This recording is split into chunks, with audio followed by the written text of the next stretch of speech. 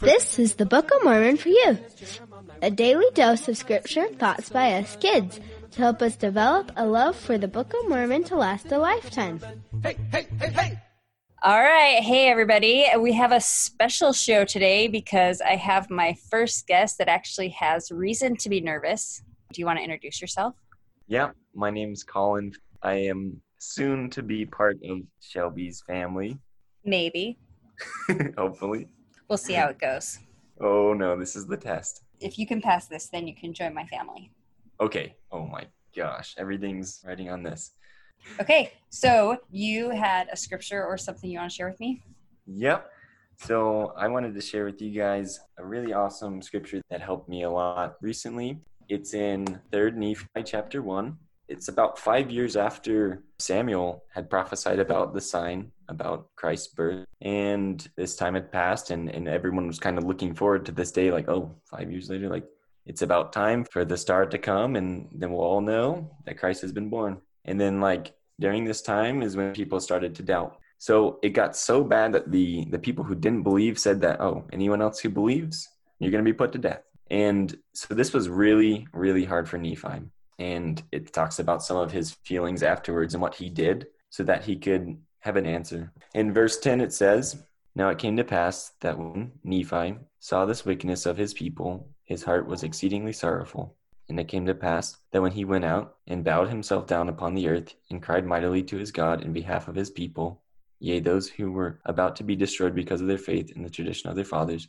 And it came to pass that he cried mightily unto the Lord all that day. And behold, the voice of the Lord came unto him, saying, Lift up your head, and be of good cheer. For behold, the time is at hand. And on this night shall the sign be given, and on the morrow come I into the world." Awesome. So, why does this mean something to you? So I love this scripture because it was a huge answer for Nephi because he was worried about it. He didn't know when the sign was coming, but he knew it was coming. And he needed to be strong in that faith. He needed to show to the others who were unbelievers that it's still coming and we need to not doubt. And so what he did, instead of starting to doubt his faith, he decided to cry unto the Lord. Yeah. So let me ask you this. Mm-hmm. If Sienna gets really hairy, like even hairy on her face and on her nose and like forehead, are you still going to kiss her? Yes. Okay, good. Okay, back to Nephi. So it seems like the Lord does that a lot, where he will take somebody to the very, very end of their faith. The story that comes to mind is when Abraham takes his son all the way up to the top of the mountain to sacrifice him. And it's not till he's like tied up and got the knife in his hand that the Lord's like, okay, you're good. Never mind. Why do you think he does that?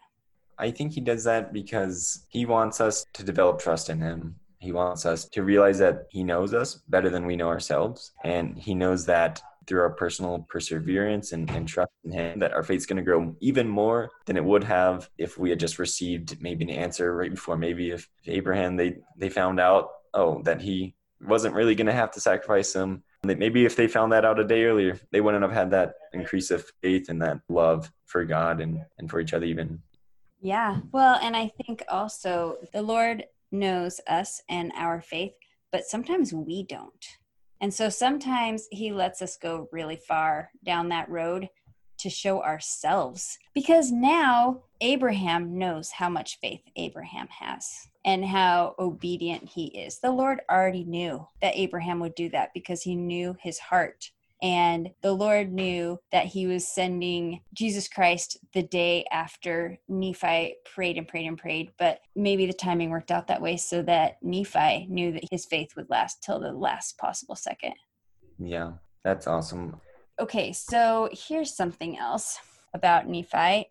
Just kidding, it's about you.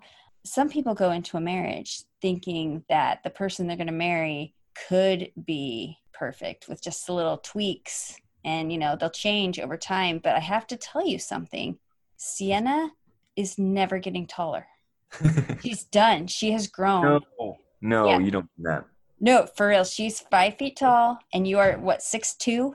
Oh, boy. That discrepancy will always be there.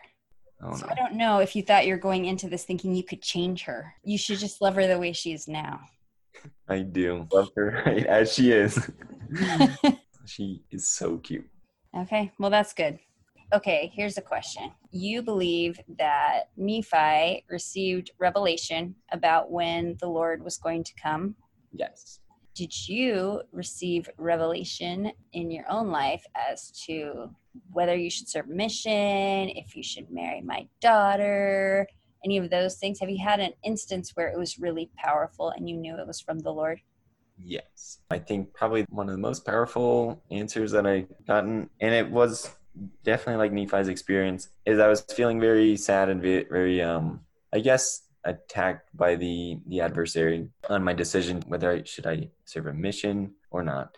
And I was doing everything, getting everything ready, like my mission papers and whatnot, and just lots of things came up just to block, lots of temptations, lots of problems, lots of ways that the enemy could have and was using to try to convince me that it wasn't the right thing, that it wasn't the right decision to go on a mission. And one day I was very overwhelmed and anxious and stressed about it. And I just felt completely attacked. And I went to the temple in Rexburg, Idaho. And I borrowed my friend's car so I could sit in the parking lot and just look at the temple by myself. And I went and I just had an open conversation with my Heavenly Father, just talking out loud, looking at the temple and just trying to imagine what he was like. I just felt so clearly his peace and his will that he had for me, the great things that he had in mind with me. And I felt that going on a mission was going to bless my life in so many ways and grow my testimony like it definitely did. And I knew without a doubt that it was the right thing to do. And I was going to have to still continue to face the opposition, but that it was the right thing to do. And so many blessings I've seen in my life because of my mission. So many amazing people that I got to meet, including your daughter. It was just all part of God's plan, and I can see that now. It took me up to the last minute, being in despair and being in sorrow and maybe even having some doubts, but going straight to the Lord at the temple that day completely changed everything. That's so cool. And you know, some things I love about that experience you had is like that you were still filling out your papers and you were still doing all those things, even though you were having those worries and whatever. I think sometimes when people start doubting or worrying, they just stop doing all the things that they're supposed to be doing. They stop reading the scriptures, they stop saying their prayers, they stop everything. But because you kept doing it, even though you weren't sure, the Lord was able to let you know that it was right. Yeah. That's really cool.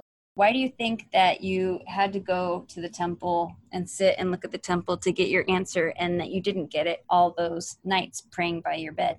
I think it just took something extra just to show my trust in God. And I took a lot of time to do it, even like Enos did. Like he prayed the entire day. And I kind of thought to myself, like, how willing is anyone these days? Like when we have everything on demand, you can watch your favorite show in 5 seconds. You can watch any YouTube channel, find out anything on the internet. How rare is it for someone to take an entire day to find and search for an answer? And how many people are willing to do that? And I just wanted to have like a portion of that experience of just maybe it would take a couple hours. I was ready to just pray and get everything out, all my thoughts and all my feelings, and just be completely open with Heavenly Father. And I was praying for, I think, over an hour. And that's when I could feel that peace. I just needed to show God that I was working for it. I was ready for it. I wanted it more than anything. I wanted it more than going out and hanging out with my friends, eating a pizza that night. I wanted it more than that.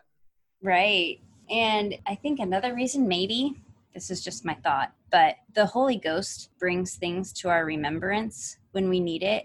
And I think sometimes we have those really powerful experiences in places that we're not often because it makes it a more memorable thing. So you having the picture of that temple in your memory associated with that feeling, you know, I've had experiences in my life where I've been somewhere else and had overwhelming spiritual experiences, and the place also helps me remember what happened. Yeah, definitely. It's just like making it extra special, you know, finding a peaceful place for you. Maybe you get so used to your room maybe it's so easy for you to just want to go to sleep already. if you're kneeling by your bed and like, I'm tired, I'm not going to pray here for a long time. Yeah. But we, go out of our way to find a special place to us, or a place that has meaning, maybe a special park or under a tree. Yeah, like Joseph Smith. He didn't just pray in his bed or beside his bed. He picked out a place ahead of time and went out into the woods to get his answer. Yeah, that's true. And had an amazing experience. Some of those times where I've had those experiences have been in the woods, like at girls' camp or whatever, when you separate and go into your own special place and read the scriptures and do those things. I get answers, and they're good memories for me because they have all that other stuff attached to them. Definitely, yeah. And like in Joseph Smith's example, God and Jesus Christ couldn't have just came into his living room with everyone there. He had to prepare a place, a reverent place. And Joseph Smith had that impression to go into the woods.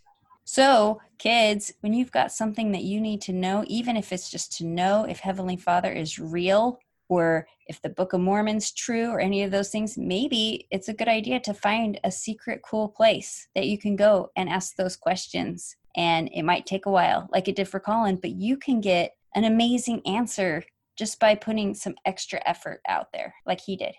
Definitely, yeah. Well, my jury is back and they have a verdict, and you can join my family.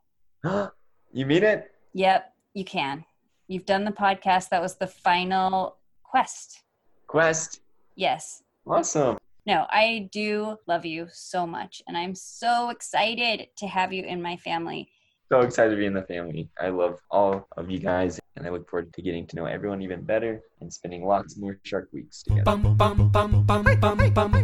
First and second books of Nephi, Jacobinus, Jeremiah, 9 Words of Mormon, and Mosiah. Singing, this is so fun. Alma, Helaman, and third, fourth Nephi, Mormon, Ether, and Moroni. Learn the teachings of the prophets in the Book of Mormon. Hey, hey, hey, hey!